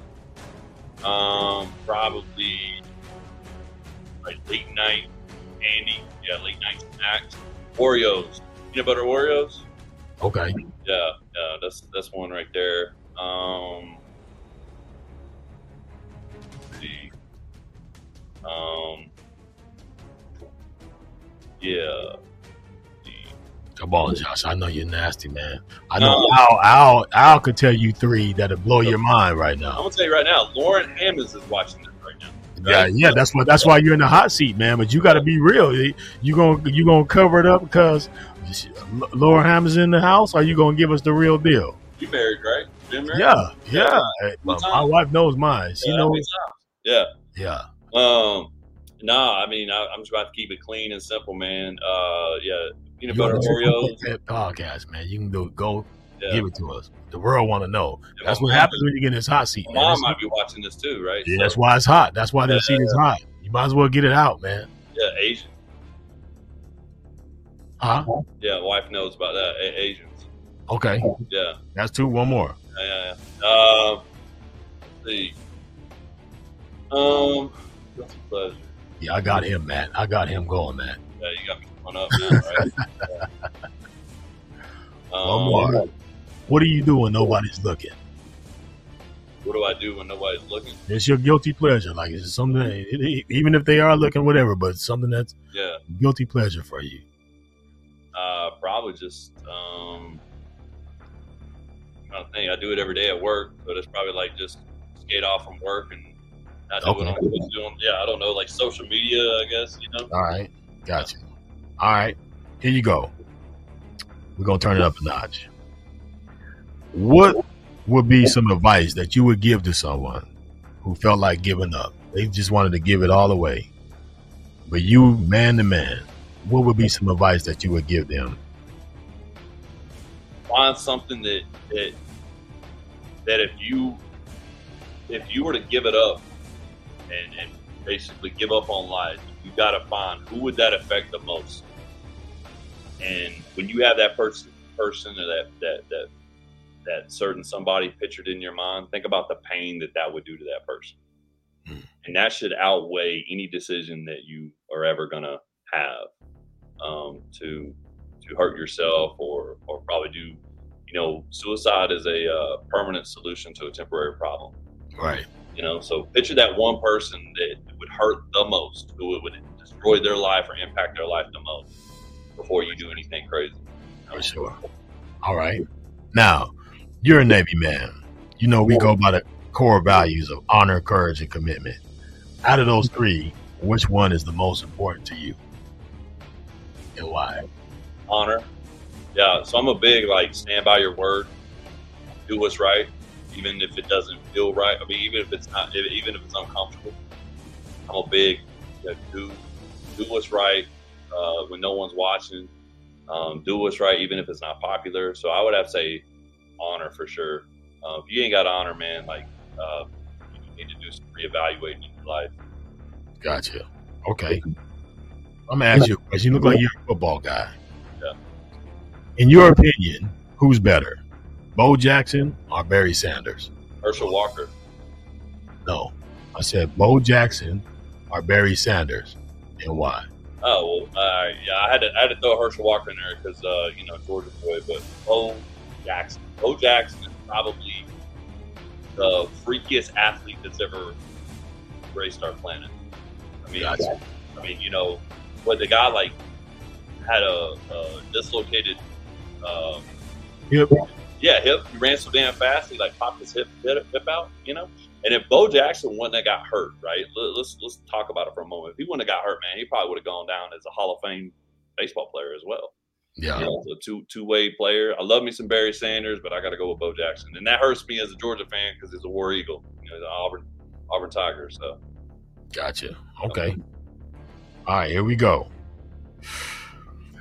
Josh, what do you feel is wrong with the world today? That the whole world feels like that they're owed something and that their opinion matters. I think you see it a lot on social media that it's everyone has this instant gratification that I got to put my opinion out there and I got to put my thoughts and feelings out there and that everyone should respect it. At the end of the day, your opinions don't always matter and they hardly ever do. And they shouldn't matter to people really for that matter, unless it's your inner core, your small, circle of family and friends. But I think it's social. I think social media is the devil's playground, is what I like to call it. So yeah. Gotcha. Yeah. Okay. I like that. All right. You're given notice that you only have 3 days to live. That's it. You got this deadline. You got 3 days left. How would you spend those 3 days, and who would you spend it with? My family. My wife and kids. That's no question. I mean, if I only had 3 days to live, it's every single day, and hardly ever going to sleep. But yeah, I'll be spending it with my wife and my children. And my wife and I just had this conversation a week ago that's my dream, man, is to live the last few days of my life was surrounded by my loved ones. So, yeah, that's it. That's how I'd want to go out in this world. Gotcha. Yeah. All right. You've been around the military for a while. You've been around a lot of great leaders. You've been around a lot of great people, young, old, however it may come. What do you say is the best advice that you've been given? The best advice that I was given was let your heart be bigger than your tongue, right? So what I took from that was, hey, let what's here be bigger than what comes out of your mouth. Sometimes your tongue can get you in trouble. Another one is God gave you 2 ears and 1 mouth for a reason, so it's best to listen instead of always respond. Yeah, those are things that have driven me as a leader. Gotcha. All right, last one. And this is for the people. This is for everybody who's out there listening. This is for Matt. This is for Al. This is for my man Ty. This is for me. It's on the line. Josh, in your opinion, which one of these 2 artists are better? For whatever reason you want to make it to be. Michael Jackson or Prince? I grew up a Michael fan, so that's easy for me, right? I mean, Michael, right? But here's the deal, though, and I know this topic's been brought up many times before the podcast. All right, check it out. Prince is a hell of a musician. Michael Jackson is an entertainer, dancer, and I'm gonna tell you why my opinion matters, and I'm just being a hypocrite of what I said earlier. I never saw a grown-ass man faint and cry over a Prince performance, but you saw it all the damn time on Michael Jackson. Michael Jackson, Man. okay, king of pop, best entertainer that ever lived. People still replicate Michael Jackson to this day. Usher, Justin Timberlake. I mean, performers are always trying to emulate him. I love me some Prince, but you don't see a lot of people copying Prince. So there's that. There you go. All right. Yeah! You heard it, ladies and gentlemen, live. Hey, look at the smile on his face right now, dude. I was having a bad day. My day just got better, man. Listen, I appreciate you, Josh. I don't know if you did that personally for me or not, but I would just tell you personally, you made my day, my brother, and I appreciate that. Not that I'm against Prince by any means, but you can't take away Michael Jackson, man. You just can't do it. And I'm glad somebody else in the world. I thought I was beginning to think I was on the island on my own. But I don't know. Well, look, but here it goes. Here goes the bag. Hey, if you can show me a video of a grown-ass man passing out watching Prince perform, I'll change my answer. There you go. Right? Yeah. Okay, people, I mean, they had like ambulances on standby, putting people on stretchers just seeing Michael dance. Right? You know what I'm saying? There you go. You can put the paper bag on all you want to. I know anytime Beat It comes on, Billie Jean, it's Human Nature, all those songs, and then it's cool. Who would you let take your kids out for ice cream? It's not about kids, I'm just asking. It's not about the kids, man, because these things are not being confirmed, brother. Hey, man, he didn't ask babysitter. He said entertainer. Hey, you make Thriller, man. Thriller. But this is the thing, Al. Why, even if you were worried, why would you let your kids go to Michael Jackson's house by themselves? Period. Even because if it doesn't matter. I'm gonna get paid. I get See, paid. there you therapy. go. You said it. Therapy, bro. People were trying to get paid off of Michael Jackson. That's what it was, man. Michael Jackson. Could you imagine Michael Jackson trying to do something to somebody? Hey, Al, I think Morgan wants you to keep the bag on. Said it looks good. Hey, it's my best look, actually. Well, Josh, man, we appreciate you, big dog. I know the hot seat was a little bit hot. Some of them questions was kind of tight, but you did it. You did good. Yeah, bro. I was like, man, he is giving that dude fucking business right now. What you don't want to get in an alley, man. I would have went right to butt stuff. Like, yeah, that's where I was going. Hey, man, you can shoot me, you can stab me, man. Shoot me, stab me. Don't touch don't me. Put don't send me home like that. On this doll, where do you not want me to be touched in the alley? You know what I'm saying? That's what I'm thinking, man. You gonna stab me, man? Hey, but don't send me home like that, big dog. Don't send me home like that. God. No, hey, shoot me after that. If you do that. Shoot me, please. Give me the gun. I'll shoot me. I'm not trying to play for the alleyway Packers, bro. Don't do me like that. Let me Josh, keep that there. I thought you would have gave me some Smashing Pumpkins later. They're from Atlanta. I was like, or is it Stone Temple Pilots? One of those groups from Atlanta. Yeah, I don't think Smashing Pumpkins. I think it is Smashing Pumpkins. They're from Georgia. Are they? Yeah. Yeah, I don't really follow where they're from, but Pastor Troy, come on. But actually, Usher is not from Atlanta. I just hope y'all know that. And Usher wears skirts, so he's off my list forever. But Usher moved to ATL. But he's he represent the ATL. So I mean, Luda moved from Chicago. I mean, Luda's a Chicago guy, but he's the most underrated, greatest, one of the greatest of all times, bro. Shit. Is it Ludacris? Oh shit, yeah. Yeah. He's great, Fast and Furious, but I wouldn't say he's one of the greatest rappers of all time. Bro, he's so underrated, bro. That dude spits fire. He spits mad fire. Mad fire, bro. Him and Method Man and him are in my top 5. Oh man. Thanks for watching, Doc. Yeah. With Amber, what's up, Doc? I miss Amber's post that was on there. I kind of saw it, but I'm kind of far away. Yeah, I got 2 serious subjects very quickly. Once again, great to be here and for the conversation. Oh, I'm telling you, like as I hear things progress, to hear things from a different perspective. Yeah. I don't know much about like garrison, like we call it. Like I assume when you're talking about Fleet Navy, you're talking about the people that are out on 6-month tours on the boats and whatnot. Yep. So I was one of those Fleet Navy guys because I was always deployed. So a lot of those things that you talk about, like I could never have succeeded as a recruiter because my entire training was get ready to go to combat. My entire career was like that because we were. I think you would have in a war. Or Ty, after getting to know you, I think you would have been. Yeah, you would have been great. You have such great soft people. Yeah, you're such a personal person. I mean, you got to remember. Hey, bro, we know Ty right now. You ain't been down range with Ty, dog. I was being sarcastic, right? Yeah, okay. I was going to say. Yeah, that was my sarcasm. Like, he had great people skills. We've already heard the stories, but bro, I mean, you got Marines who are forced. Like, you got combat Marines that are forced. Like, I got to choose. Like, get out the Navy or go do something that doesn't require deployment. But you got Marines who are like, hey, here's where you're going, buddy. Like, thank you for your service, recruiting, and like, bro, it's tough, bro. I mean, dang, Ty can ball. She's seen it. I used to be able to. Yeah. So hey, Josh, Ty would be at headquarters all the time.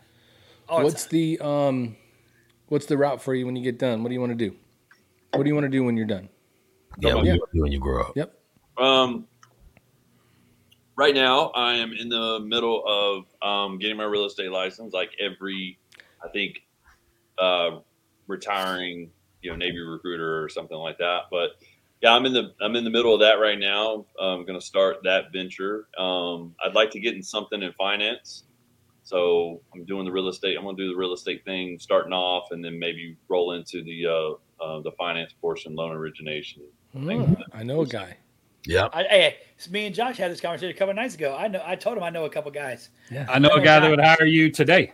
Yeah, I know a guy that. They hired me. Go figure. I got hired. Is that the same person, Matt? Matt, is that the same people that hired me? No, not the same people. You still got that damn computer in the garage, probably. Bro, you know what's fucked up? Here's how horrible of a person I am. I ain't gonna lie to you. I broke that computer out recently and was like, I wonder if I could use this. And they had all these security codes. So I was like Googling how to break into it. And they got some pretty damn good security protocols. So it's a pretty nice paperweight. But they never, I called the guy. I was like, where do you want me to send this back? And like I felt so bad because like they gave me all the stuff to take this course and shit. And once I started doing that course, I was like, bro, I'm fucking stupid. Like, I'm going to fail this bitch. These some big ass words, bro. I ain't going to make it. Like, Matt, I can't do this, bro. Like, this ain't for me, bro. They just asked me if I wanted to talk to people all day and send them to get a job interview. I think I'm going to do that. They said I got to take a class and I got to pass a pre-test and then take a licensing exam. I was like, that shit sound like real work, bro. That sound you got to do real math. You can't be doing that shit. Yeah. Right. Real math. Hey, they were throwing percentages in there with some numbers, with some letters. I was like, what the fuck are we doing? Like, nah, this ain't for me. I quit that day with Matt and was like, I'm going to go to and be a security guard for an armored car company. And then motherfucker said, thank you for all your combat experience. That's awesome. We're going to pay you $14 an hour and you have to defend somebody else's money for 70 hours a week. I was like, whew, yeah, that shit ain't going to work the way my bank kind of set up. Like, it was not going to work right. You know what I'm saying? Oh, man. Nope. Same thing with the real estate test. I told Josh, I took the real estate test. I was like, oh, this shit's like NK. I was online just clicking through shit. Like, it's common sense. Bro, I took that damn exam. You had to make like a 75, I think, on the pre-test to be able to take it. Shit, I cut like a 41 and was like, that shit can't be right. Like, look, man, the real estate test, carried a one. Let's be honest. The real estate license test is common sense. Yeah. That mortgage test? Bro, that's like the fucking Wonderlic, dude. No, thank you. For real. Don't you have to take? I think I had to take like a personality Listen, test. yeah, but I ain't never taken a test before that you could pick 3 right answers, and but only one is the most right answer. It's the best answer, not the right answer. Right. Best answer. I was like, so there's 3 right, but one's the most right. So you get good luck. Like, Jesus. So, Josh, I will tell you. So, I hustled Matt, though. He was calling me to get me a job, and then I ended up getting him the job, sucking his ass right on him, bro. He was like, maybe I'll quit what I'm doing to work with you. I was like, sounds like a plan, bro. We got no math. There's no Wonderlicks. There's none of this shit, bro. We just show the fuck up. I mean, come on, dude. Here. Yeah. There you go. Yeah. Oh, God. I do want to ask one question. I was here on this. I wasn't on the podcast, but I was a fan, like commenting. And I've been waiting for this. It was about this time. A year ago. You guys were talking ball, and Coach Prime, right, just got hired at Colorado. And I think it was one of my first comments. It was. And I went in there and I said, Colorado's going to go 5-7, and I got laughed off the board. I think like half the room was like, I don't know about that, man. No, And I think somebody in here said Colorado was going to win 10 games. That's Matt Johnson. Yeah, I said that shit. I remember those numbers. I said that. Matt's probably right. It's just going to be a couple years, right? That's okay. Next year. But I will tell you this, that Georgia and Colorado celebrated the national championship in the same fucking place. That's the couch in the front living room. After Georgia had celebrated back. No. Yeah. They both celebrated the national title game in the same place, their living room. That's all I'm saying. I was after our bowl game. I don't remember. I think they got robbed. Don't get me wrong. After our bowl game. But they both finished in the same place, not number one. Right. No, I like me some Deion Sanders. Yeah, he's cool, man. Coach Prime is a little too much for me as a coach, but bro, he's kicking people off the team left and right, dude. Nobody loves Deion Sanders as a player. Well, of course. Right? Right? Falcons, Braves, you got to like Deion. You see it. He's the only guy that played in a Super Bowl and a World Series, I think, in the same year. Yeah. Well, it was like the same week. Yeah, the same week, Yeah. Hey, I will tell Doc, you need to reach out to Ty because I don't know what he was like when he was with y'all, but I will tell you, he's not a small guy, right? Seems super nice, but I was in a truck with this dude one time, and no lie, like I tell my wife story all the time. I was a little scared for my life. Like I feel like I can, I can hold my own. I feel like I can. But Ty was upset. We were walking out of a baseball stadium and shit was not going Ty's way. Like not even a little bit. Like we showed up in there and they were like, we don't know what to tell you to do. And we don't know. And Ty was just like, fucking, and we left because I don't remember I had to take my knife back to the truck. That's what it was. I had a knife in my pocket. Yeah. Didn't bring it in. We turned around. We're headed back. And Ty looks at me and he's like, I'm just going to fucking vent for a minute. And then I'm going to be cool. And when he started venting and then we got in the truck and we were sitting there for a minute and he was venting, I was holding the old shit handle, making sure the door wasn't locked. So I was like, if this big fucking strong fucking gorilla of a motherfucker decides I'm the problem, I don't know what's going to happen. But just so you know, Doc, I've seen it. I have seen it. Trust me. You're safe. Don't worry. You're safe. I've seen it. Yeah. I was drinking water so fast. I was sipping water like I owed him money. I was like, motherfucker going to ask me for that $5 that he gave me last week. And I don't know what the fuck I'm going to do. Bro, I was hurting. I was worried. A little worried. All right. Enough of that. So, Joshua, I got a quick question for you. Who is your favorite Brave of all time? Oh, man. Good question. It should come instantaneous if you're a Braves fan, man. Dale Murphy. I mean, it better be Dale Murphy. Now, I will tell you this. Dale Murphy. You're a little bit younger. I'll give you a pass. I'm sorry. I'll shut up. Well, who's your favorite player? Very first memory that I have, an old memory that I have of my father. My father took me to my first baseball game. I was little. Oh, that's the good stuff.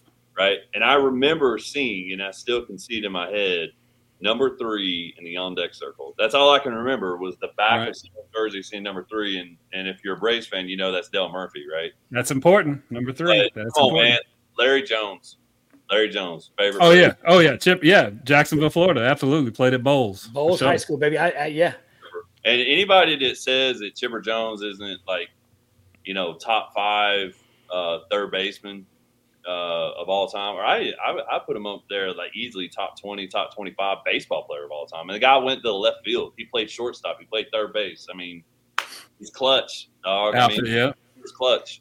They were stacked in the 90s, though, bro. Switch hitters of all time. You want to know how savage? Let me tell you how savage Chipper Jones is. A lot of people don't know that unless you're a Braves. I'm going to put you on solo for this.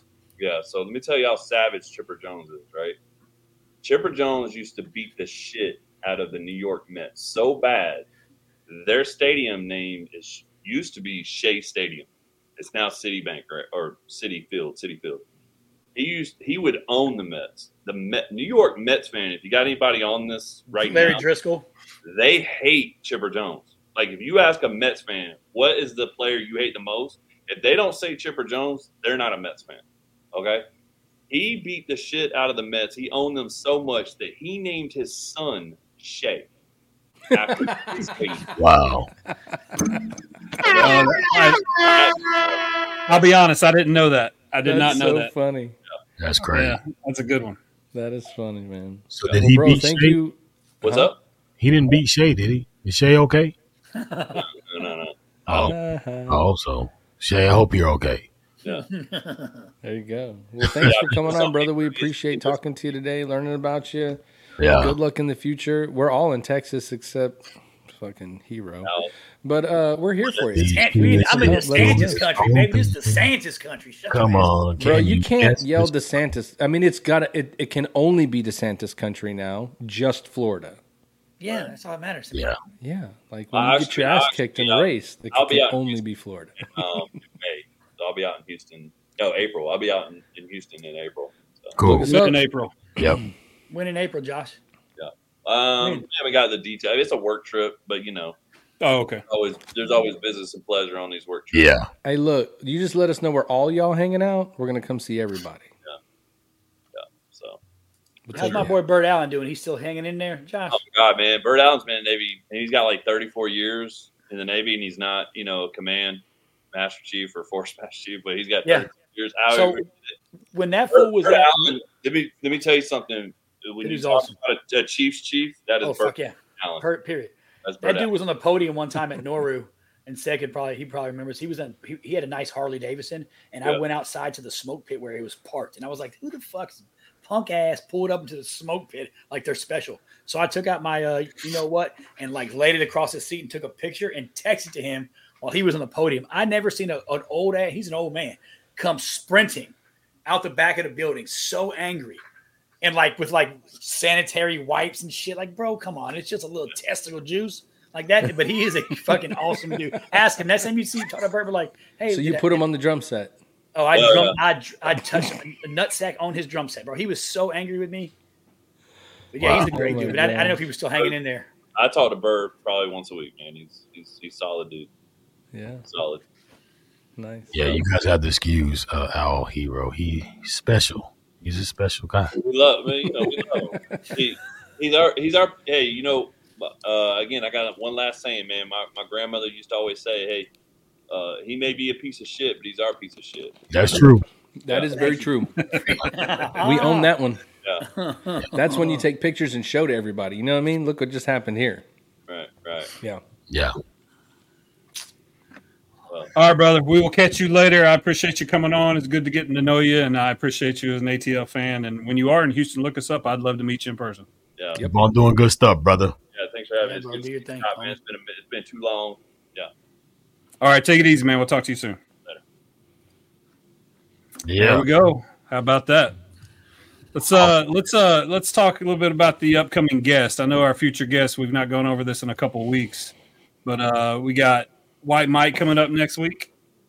Look at my brother. Look at my dude. Look at him sitting in the pool over there looking crazy with a hand grabbing a beer. That dude was grabbing a beer. I was trying to wrestle with him and fight him. This dude's smiling and wanting to grab a beer.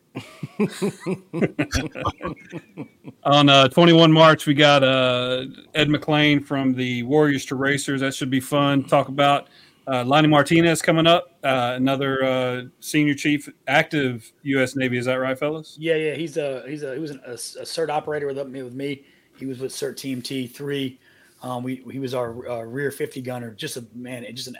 I told Ty this the other day, and I'll say it when he comes on. But most of my favorite memories of being downrange and doing anything high speed, this dude's involved. Like every, and I'll save some of the stories, but I don't have a favorite memory of that era of my military career that doesn't have this dude attached to it. So Lonnie Doc Martinez, he's a construction mechanic in the Seabees. I don't know what he's doing right now. He's in, I think, California somewhere, but prior to, he was a high speed operator with the Seabees reconnaissance unit. Very cool. And for April, we got Mac Verdi, Army veteran, founder of Veteran Mortgage Solutions. He's actually had multiple veteran-owned businesses that have been very successful, whether we're talking about Viper Ballistic, Jams, and I forget the other one he works for, but I'm sure we'll talk about it when he comes on. We deployed together in 2003, so it's just a testament to the camaraderie that we build as service members. And then when we get out, sometimes we still work together. So shout out Mac Verdi. That's going to be fun having him on. I will say this, man. You damn Army guys, man. You guys in them damn foreheads, bro. You guys are winning, brother. Every single person that go back, man. Look at that shit. I could draw a whole other face on that shit. Between his eyebrow and his hairline, I could put a whole other face on that damn thing. Like a twin. God damn. Yeah. But hey, welcome, brother. Welcome. You know what I mean? Hey, it looks like you ain't getting no $500 discount on your real estate mortgage. Shit. I'm just messing. And then Marcus McClinton, Kentucky player. This is Al Hero's buddy.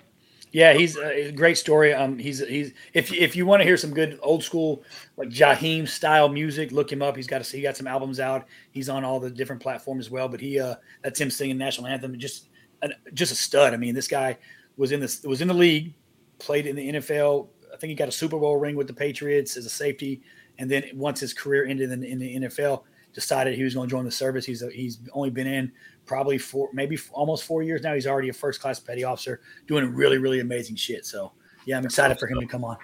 That's good. That's the resiliency that's built, man. That's amazing stuff. Julie asked if you've seen Willis's forehead. I have. You know. He's always wearing a hat, bro. He's covering that thing up. Smart. He's smart. He covers it up. You can see it right there. That's a 5-minute. That qualifies. There you go. Damn, Julie. That's all right. Remember, he did try to join the Army, and they told him no. Yeah. You're right. Because he was a Marine. They were like, for one, you're too smart. And how many your penis crayons is you way ate, too bro? big. Yeah. Nope, his breath smelled like red crayons. They were like, no, bro. Not happening. Men with big foreheads are good in bed. I mean, look at Kevin Cash. Y'all seen his picture? He got a hell of a forehead, too. Yeah. Maybe so. Damn, bro. Well, ladies and gentlemen, it is that time that we say goodbye to all our friends and family. Not forever, but just for a shorter period of time. We will see you guys again in about 6 days and some hours if you come back. And I hope that you come back. My name is DJ Royal T. You have been listening to the Triple Threat Bet podcast. Myself, DJ Royal T, my man Al Hero, my man Matt Johnson, and my man Ty Cobb have entertained. You guys have also learned about my man Joshua Hammonds. Shout out to him. You also saw today a sneak peek of my man Bubba Wesley. You know what I mean? Special moment for the podcast. Happy that you came back. Happy that you have continued to carry on and be part of the Triple Threat Bet podcast family. All you guys who are listening, anywhere that you have listening, we had some newcomers that came in today. My man Vinny Johnson. Hey man, appreciate you guys. Keep on listening. We are the Triple Threat Bet podcast, man. We're out here just trying to spread the word of love, friendship, and all that good stuff. And we're happy that you guys are here with us. So it's that time for us to say goodbye. You know, my thing to you guys is, if you made it back again this week, you didn't do the unthinkable. You thought about it, and you're here today. I challenged you guys last week to take a picture of yourself, you know what I mean, and put on there, what are you going to do about it? I even did it for myself. So I began waking up, going to the gym, and trying to get myself back. I know it's not going to be something that's going to happen overnight, but it's happening. As long as you're making it happen and you're trying to improve, you just got to take those small W's, them small wins. You got to get enough wins to get to the Super Bowl. And if the Super Bowl for you is getting yourself in shape, then you're going to start taking those wins, getting up, working out, moving around, and you'll get there.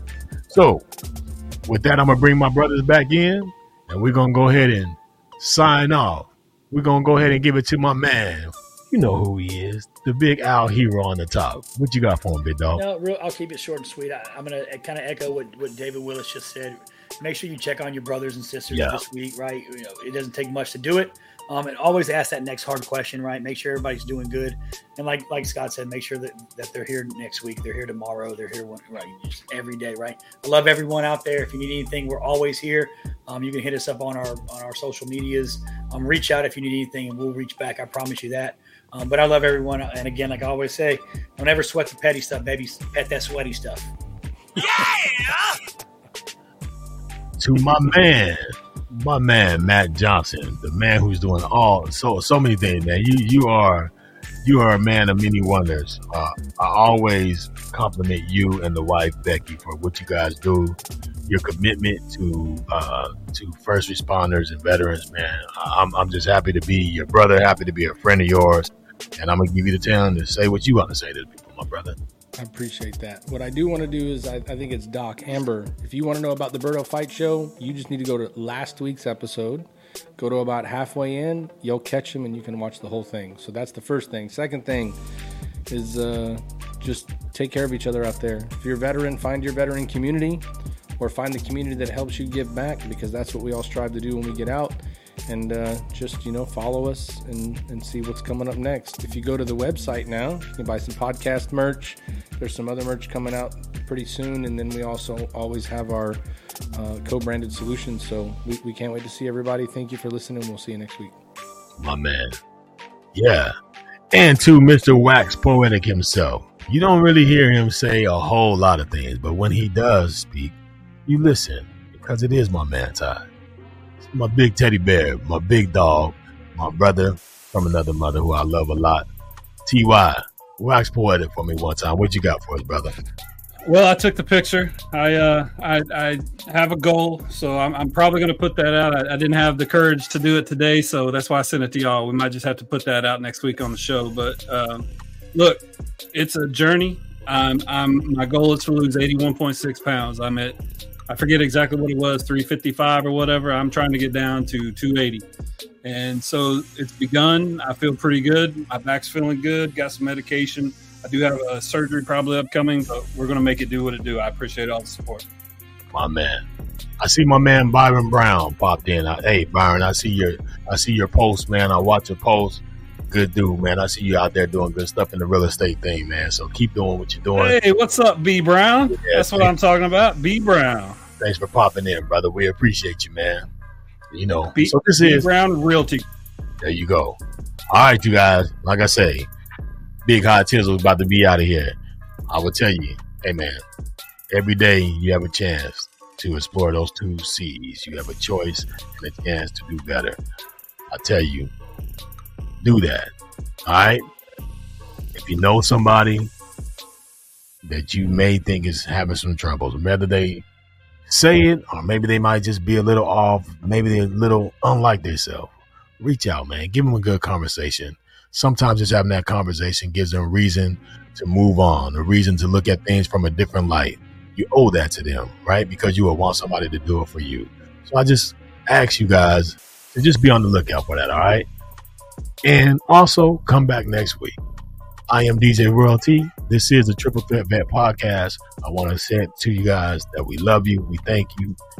Make sure that you like, follow, subscribe, and all that good stuff. And we'll see you again next week. All right? Peace.